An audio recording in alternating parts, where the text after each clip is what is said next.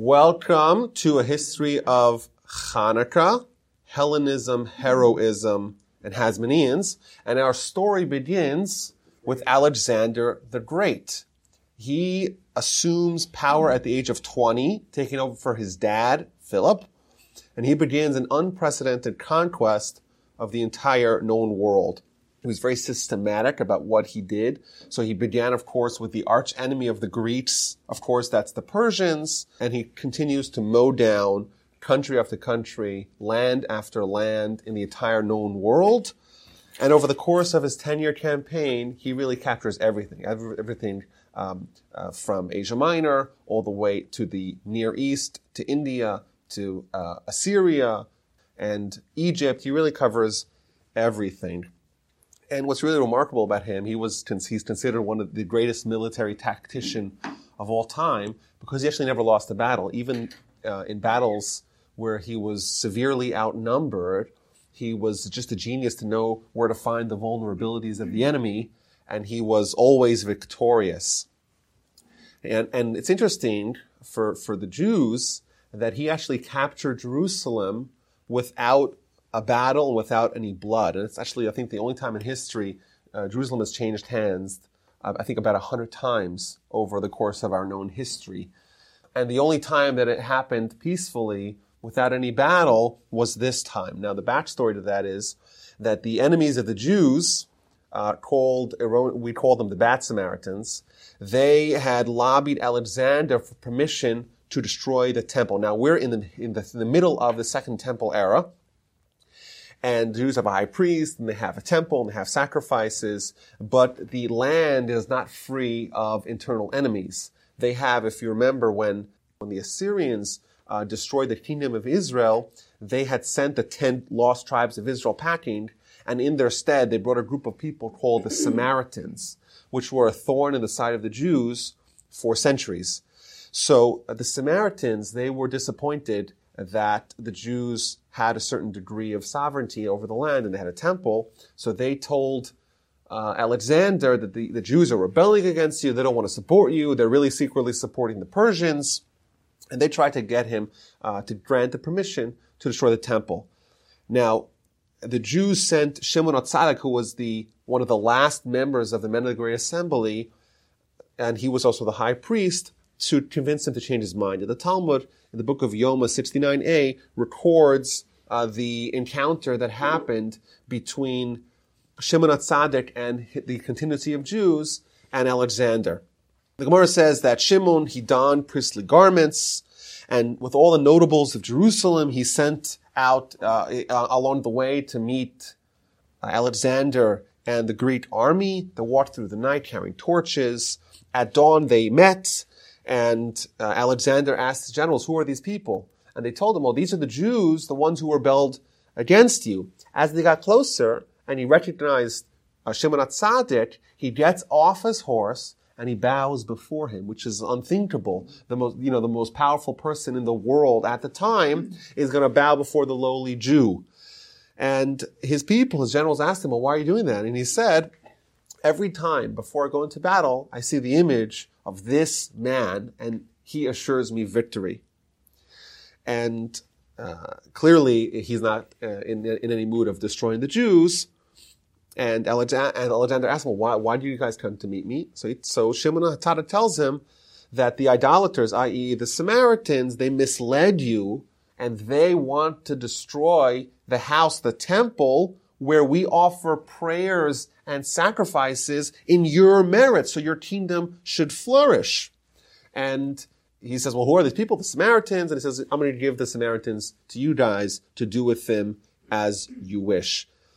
So Alexander, through his brief stint at the helm of the greatest empire the world had ever seen up to that point, maybe even since that point, he was very friendly to the Jews. And in fact, in appreciation of his bloodless capture of Jerusalem, they assigned a rule across all of Judah that all boys born that year are going to be named Alexander. And until this very day, the name Alexander and its variant called Sender is not very popular, but it's a Jewish name. Now, what's important to note about Greek conquest that it was more than just the capture of territory. What they would do is they would try to acculturate the local population to Greek culture, what we know as Hellenism. So Hellenism is a broad term for all of Greek culture, which includes the arts and architecture, language, of course, the Greek language, most nefariously for the Jews, a certain humanism. Now, we believe in humanity, because humanity, we have free will and we need to get close to God. But the Greek version of humanism was antithetical to Torah and to the Jewish way of life. They had this obsession with the body and with its physical prowess and physique, and thus we know, you see the remnants of Greek installations. It's all these mighty, muscular men, and they all have these nice six-pack abs. And we know they used to have these sporting events in these gymnasiums where everyone would take off all their clothing, and in the nude they'd play sports, because that was really what Hellenism represented. It was an obsession with the physical and the beauty of the physical body and the physical world. And when they would capture a land, they would infuse it with Hellenism and try to make this big Greek empire, not just a mothership with satellites, but an integrated, ideologically integrated, cohesive country and empire. Now, whereas the Greeks placed man at the center of the world, and even their gods, the Greek idols, were in the image of man, we look at it the other way around. We look at man in the image of God, and God is the epicenter of our world and our focus and our consciousness. We look at the body and the physical world not as ends, but in fact as hindrances in our path in life. The body is trying to distort and obscure God. This world is known as the world of darkness because we cannot see God in this world. And therefore, their problems, they're not the solution. Whereas they try to bring out the beauty of the body, we try to bring out the beauty of the soul. So there's going to be a lot of tension brewing once these two great cultures are going to meet, the Jews and the Greeks. There's going to be some tension that's going to be built in. Now, early on, the Greek influence and Hellenistic influence is somewhat moderate.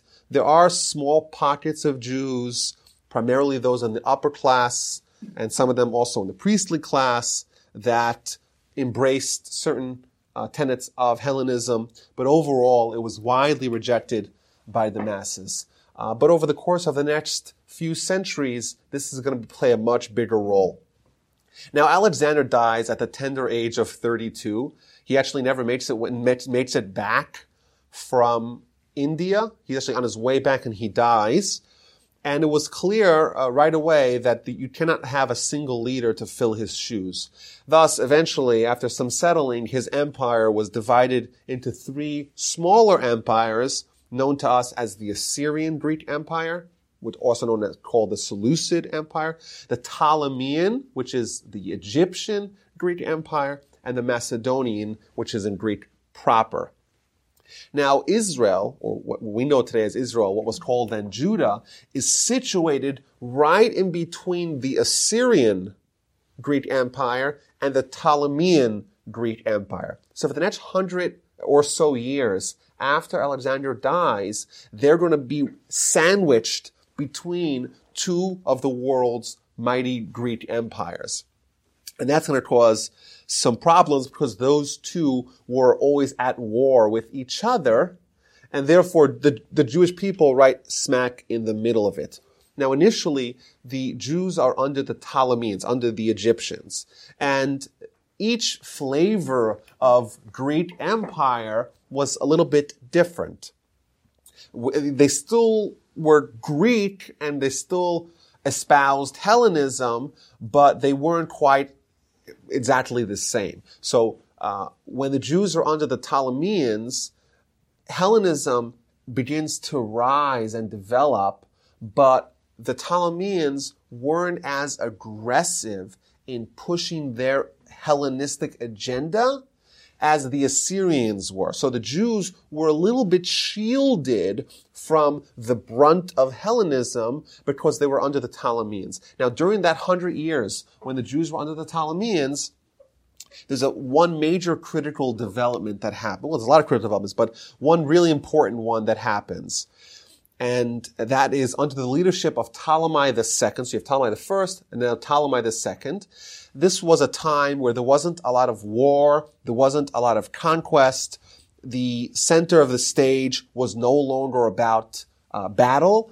And therefore, the people began to interest themselves in a lot in Greek culture and Greek ideas, and particularly literature. So what the Ptolemies did, they would establish libraries all across their conquered people that had a wide selection of Greek writings and Greek philosophy. Now, there was one book that Ptolemy really wanted to have but couldn't access, and that's the Torah. Because the Torah, until that point, was never translated. It was always in Hebrew, and the Greeks, they read Greek, they didn't read Hebrew. So what he did, he invited all the sages, a selection of sages, he invited them down to Egypt. He didn't tell them why he's inviting them. And then he took, 72 sages, and he put them into different rooms, and he said, okay, now each one of you, independent of each other, are going to translate the Torah. And the reason why he did that is because he really was curious to know what was inside the Torah. But if he asked the Jews to come up with a translation, then they'll say, well, they'll conspire together to alter the translation in a way that would maybe sound a little bit more favorable. He wanted an authentic translation. So he called all the Jews and not telling them why, under the ruse of some other reason, and then he separated them from each other, and then the 72 rabbis, each in their own little room, had to translate the Torah from Hebrew to Greek. So the Talmud tells us in the book of Megillah what happened. It happened that King Ptolemy gathered 72 elders and placed them in 72 rooms without telling them why he had gathered them. He went to each of them and said, translate the Torah of Moses, your teacher, for me. And the Talmud describes that a miracle happened, that all 72 of them made slight alterations in 36 different locations in the Torah. For example, instead of saying, Bereshit bara Elokim, in the beginning God created, there's a certain mistake that can happen. Because if you actually read that literally in Hebrew, Bereshit, which means in the beginning, bara Elokim, which could be misread as this entity called Bereshit created bara Elokim, created Elokim, as if there's some other power named Bereshit that preceded God.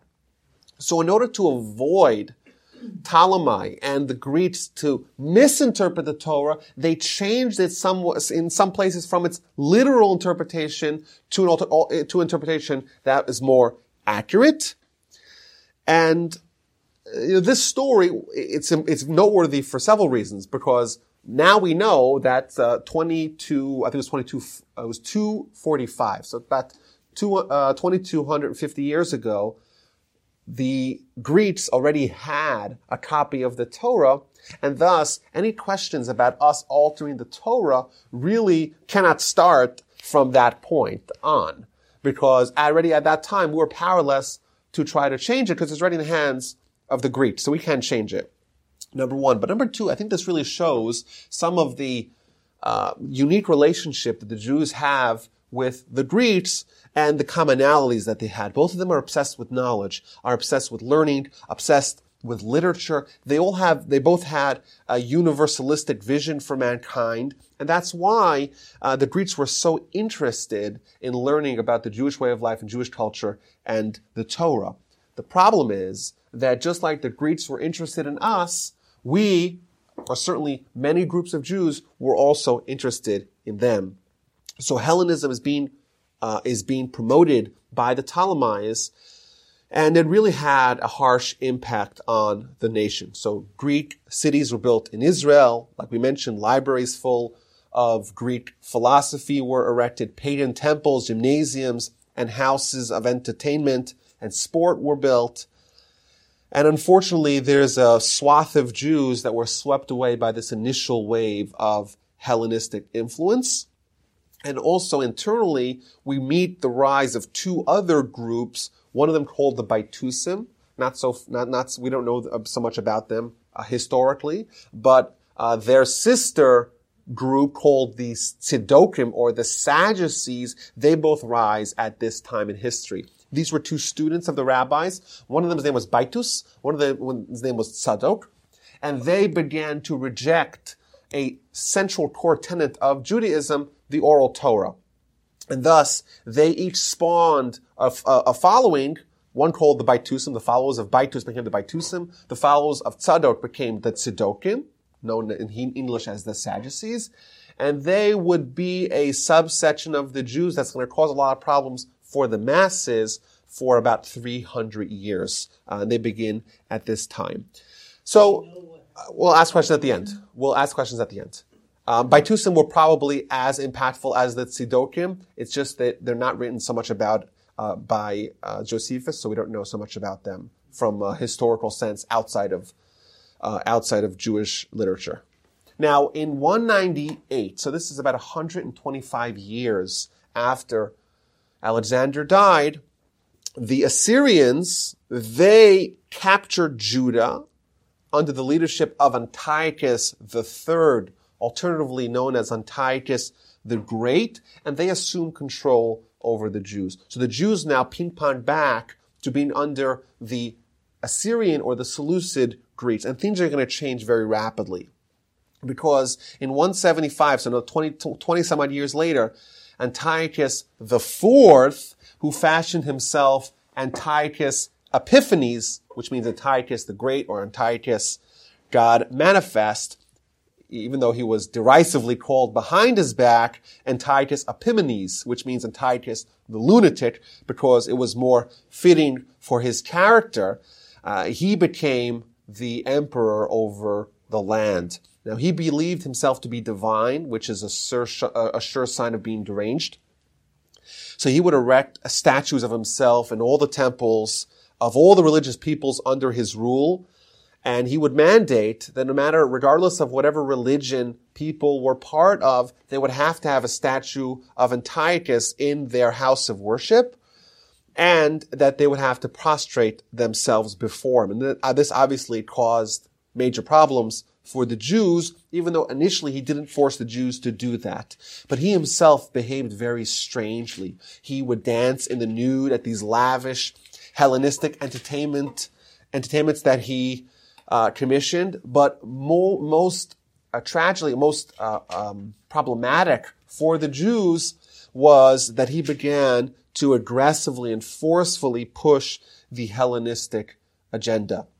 He began by meddling into the internal Jewish affairs. Now, at the time, the Kohen Gadol, the high priest, he was in charge of the spiritual leadership of the people, but he was also a proxy, a representative between the Jewish people and their lords and the Greeks. They, for example, would be in charge of tax collecting.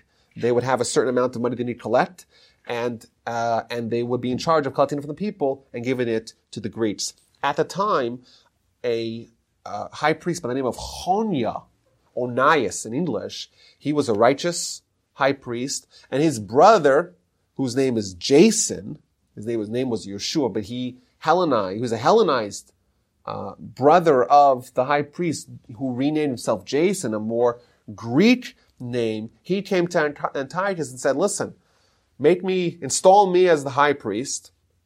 I'll be your guy. I'll push your agenda of Hellenism. Oh, and by the way, I'll increase the revenue that you get from the taxes. So Antiochus starts to meddle into the internal Jewish affairs and says, Onias, Chonio, you're no longer high priest. Now your brother Jason is the high priest. And he became high priest, and he had a devastating effect on the Jews.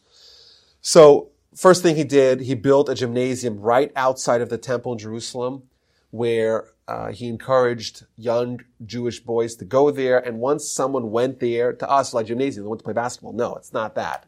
It's they went to reject and renege upon their Judaism.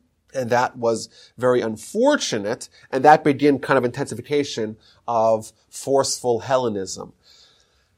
Now, a few years into his reign, he began an outright assault on Judaism. He established severe restrictive edicts against many core Jewish practices. He banned the study of Torah. He banned the observance of Shabbos or other Jewish holidays. He banned the exclusivity of kosher, circumcision, the laws of Nida, all these on pain of death. They would force feed pigs to Jews, Jewish mothers who dared to have their son circumcised, not sacrificed. That wouldn't be a good idea. Jewish mothers who dared to have their children, their sons circumcised, they would take the child, tie them around the neck of the mom, and chuck them off cliffs. Really cruel and really brutal. But the worst of all, especially for the Jews at the time, he installed a idol to the pagan god Zeus in the temple, and he commissioned sacrifices to it. And there is, in our view, there's no greater defilement of the sacrosanct than to have the holy temple be defiled in such a manner.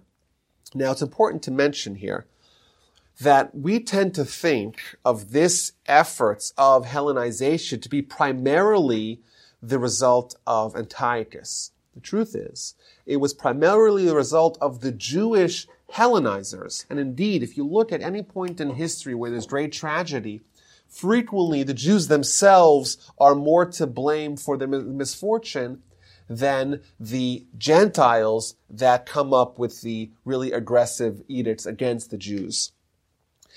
These Hellenizers were a different variety of Jews. These were Jews that, they were the kind of Jews that we unfortunately see some of them today, self-hating Jews. They wanted to stamp out the Jewish national character. They wanted to become Greeks and to forget about what it means to be Jewish. So they stoked the fires of this Hellenistic efforts of Antiochus, and he just followed suit with what they wanted.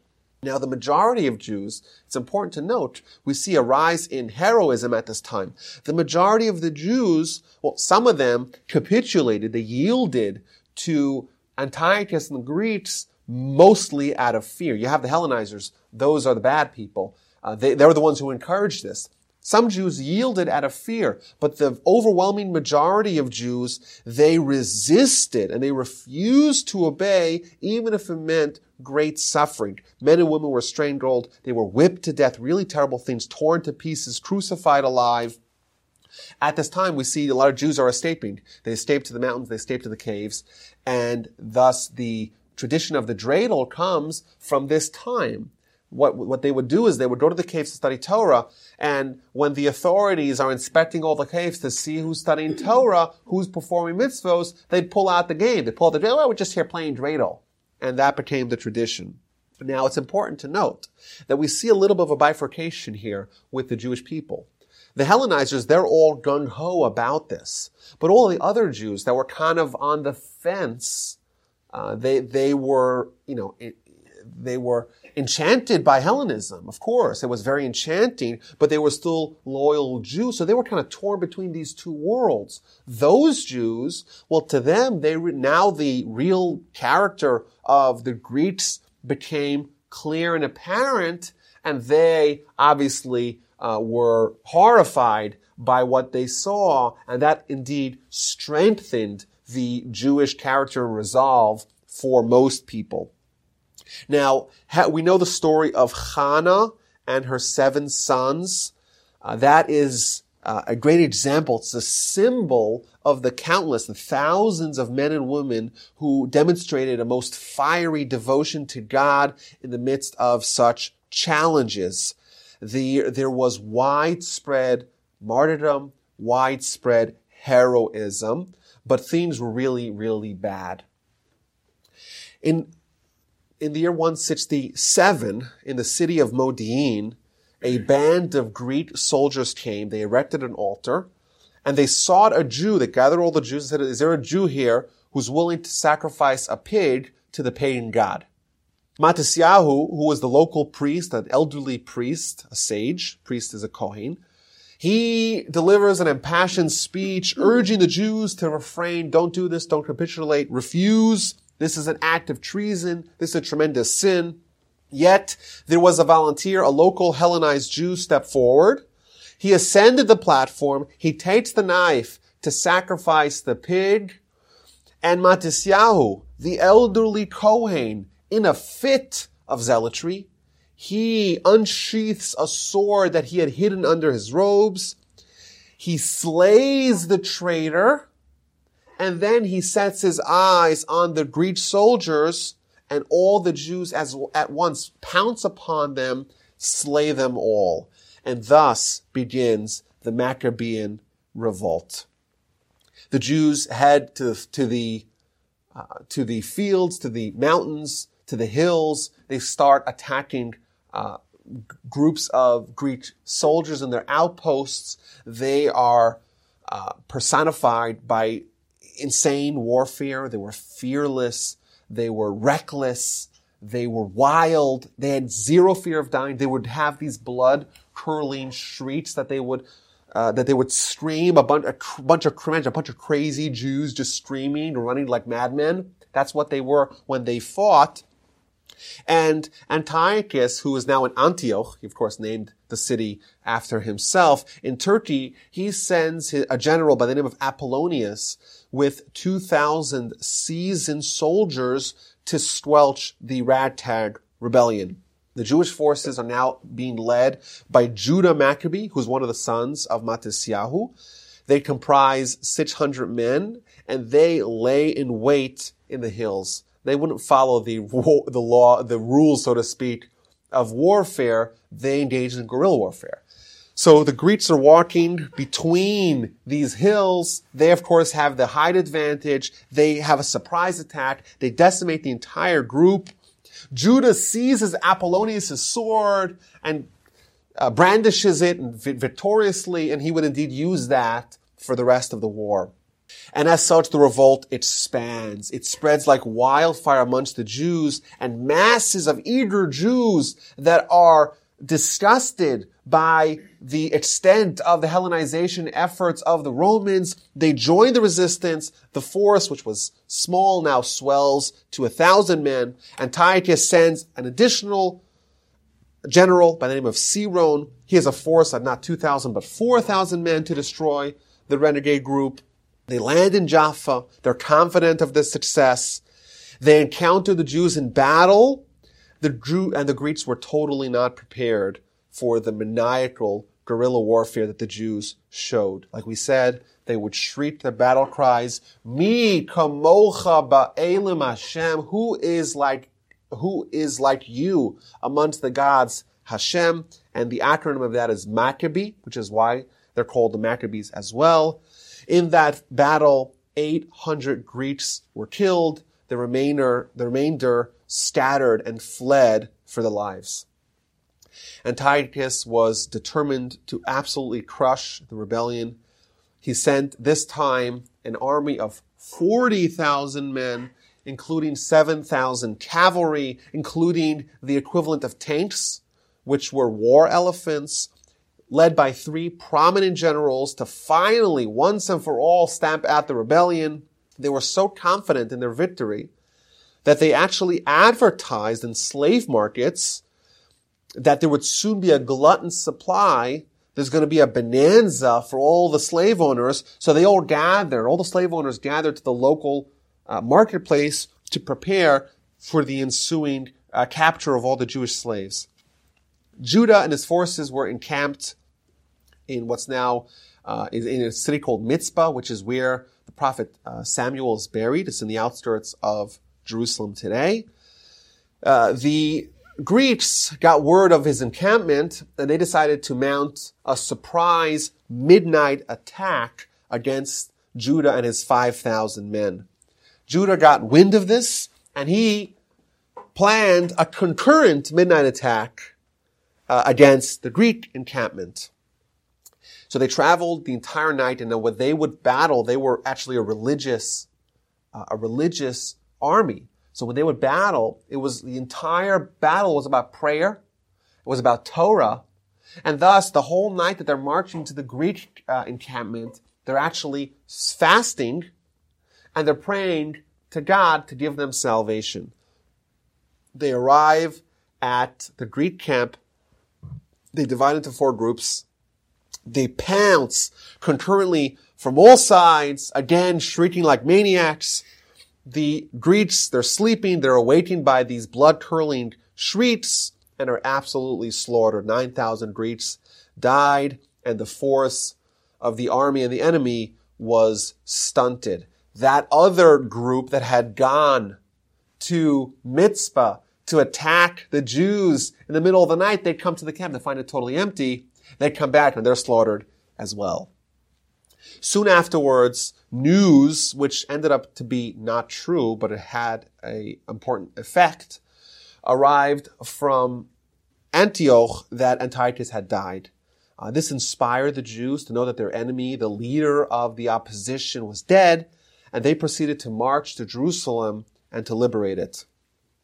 After a 3-year revolt, the Maccabees, which would end up being known as the Hashmonaim or the Hasmoneans, they succeeded in recapturing the temple.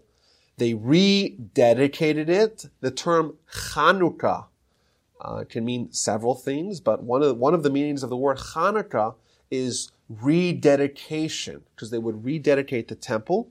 They got to the temple, and unfortunately did not have many of the vessels were plundered by the Greeks. So they built a makeshift menorah, like a kind of one that you would do if you didn't have a menorah. They just assembled containers to hold the oil, but they were faced with a major problem because they didn't have any uncontaminated oil to fill their flasks with. But they miraculously found a single flask of oil that had in it the stamp of the high priest. That was the first drop, the virgin olive oil, the best kind of oil. They lit it. It was supposed to last for 1 day. Miraculously, it lasted for 8 days. And that granted them sufficient time to produce new virgin olive oil and to maintain that tradition, to that mitzvah. Now, in commemoration and memorialization of this fantastic series of events, the sages of Israel established the holiday of Hanukkah to remember the great victory of the Jews over their enemies, but more importantly, to memorialize the preservation of the Jewish religion and Torah in spite of their opponents. Now, importantly, the war continued on for many years. All 5 sons of Matthias, of Matisyahu, died, with the exception of Shimon. Eventually, they succeeded in reestablishing hegemony over the entire land. Shimon becomes the prince. He doesn't become the king, very important. He becomes just the prince, and they would maintain, the Hasmonean dynasty would maintain sovereignty over the land for nearly 100 years until the arrival of Pompey and the Romans. It's important that this family, the Hashmonaim, the family of Matisyahu, they were Kohens. And we know that a Kohen cannot be a king because they're from the tribe of Levi. To be a just king of Israel, you have to be from the tribe of Judah, from the Davidic line, from the family of King David. When Shimon became king functionally, but he didn't call himself king because he made a clear distinction in recognition of the fact that he wasn't a king because he couldn't be a legitimate king of Israel. Unfortunately, the future generations of Hasmoneans didn't have that same sensitivity. They called themselves kings, and they indeed descended. And the legacy of the Hasmonean dynasty is a little bit of a mixed bag because it begins with this valiant effort to restore Torah, to restore purity, to get rid of the idol worshipping and idol worshippers over the line, out of the land of Israel. It begins with a righteous king, but unfortunately his son and the rest of the line would all be Sadducees, and sadly that wouldn't last, and the Romans would arrive. Now, the holiday of Hanukkah, we have a special prayer that really captures the essence of the miracle. And we read this during the holiday of Hanukkah. I want to read it here to you guys. In the days of Matisyahu, the son of Yochanan, Kohen Gadol, the high priest, and his sons, when the evil, wicked Greek kingdom stood up on your nation, Israel, to make them forget your Torah, to remove them from the laws of your will, and you, God, with your overwhelming mercy, you stood up for them in their time of sorrow. You fought their battles. You judged their judgings. You avenged their vengeance. You gave the mighty ones, i.e. the Greeks, in the hands of the weak ones.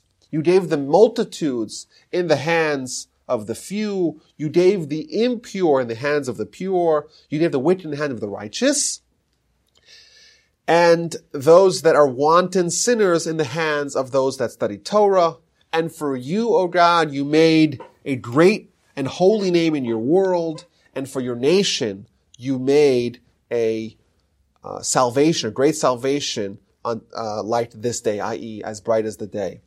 And afterwards, your children came to your house, to your temple. They cleared out the sanctuary from all the idolatry. They purified the holy location, and they lit the candles in the courtyard of your holiness. And they established the 8 days of Hanukkah to give thanks and to praise God to your great name. It's important to note the way we look at this, we look at it as primarily being a religious war. They came to make us forget the Torah. They came to make us go away from the laws of Torah. And indeed, we know that Torah won a tremendous victory. What's important to note, if you actually read the historical accounts that the non-Torah individuals, entities, wrote of that war and that rebellion, that successful rebellion, they were written primarily by Sadducees. So Josephus is a Sadducee. He doesn't mention the miracle of the candle. The book of Maccabees, which is not a holy book for us, it's a holy book for the Christians, but that tells the story in detail. That was also written by Sadducee Jews, and they attempted to augment the military aspects of the war, which indeed they were miraculous, but they tried to downplay the religious implications of the war, and that's manifested, personified by the oil, by the miracle of the oil.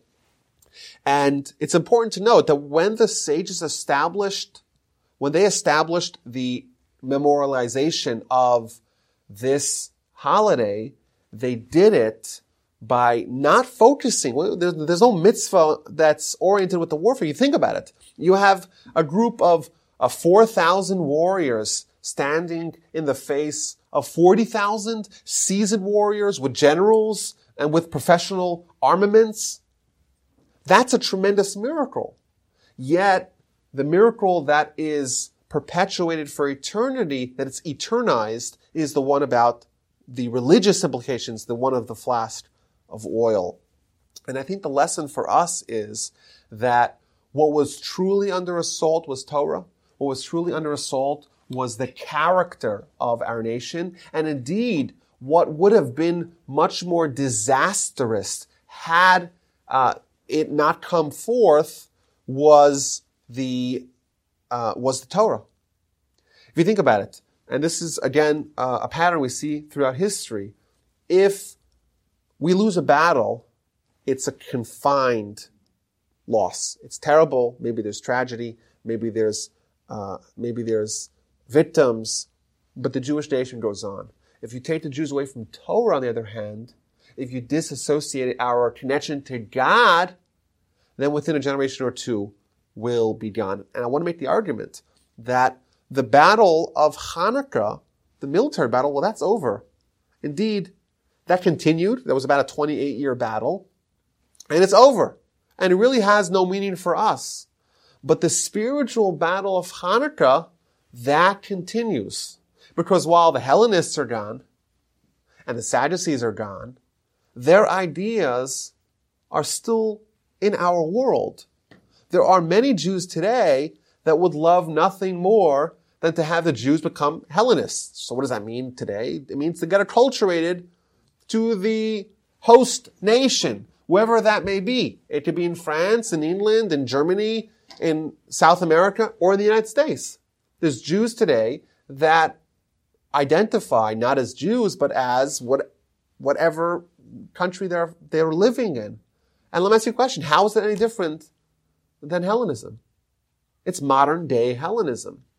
And thus we still face, when we get to the holiday of Sukkot, the holiday of Hanukkah, we have to realize that this is not merely reenacting a miracle that happened so long ago. Of course, that's important. But what's important for us to realize that the Torah is always under assault. Throughout every point in history, it's under assault. And there's Hellenists, and there's Sadducees, and there's Greeks. Today, they have different names, and they have different styles, but the real goal, the real war to make us forget the Torah and to disassociate us from the mitzvahs of God, that is still in place. And thus, I think we have to take a lesson on this holiday to try to be heroic and have, the same inspiration that they had to stand up for their beliefs.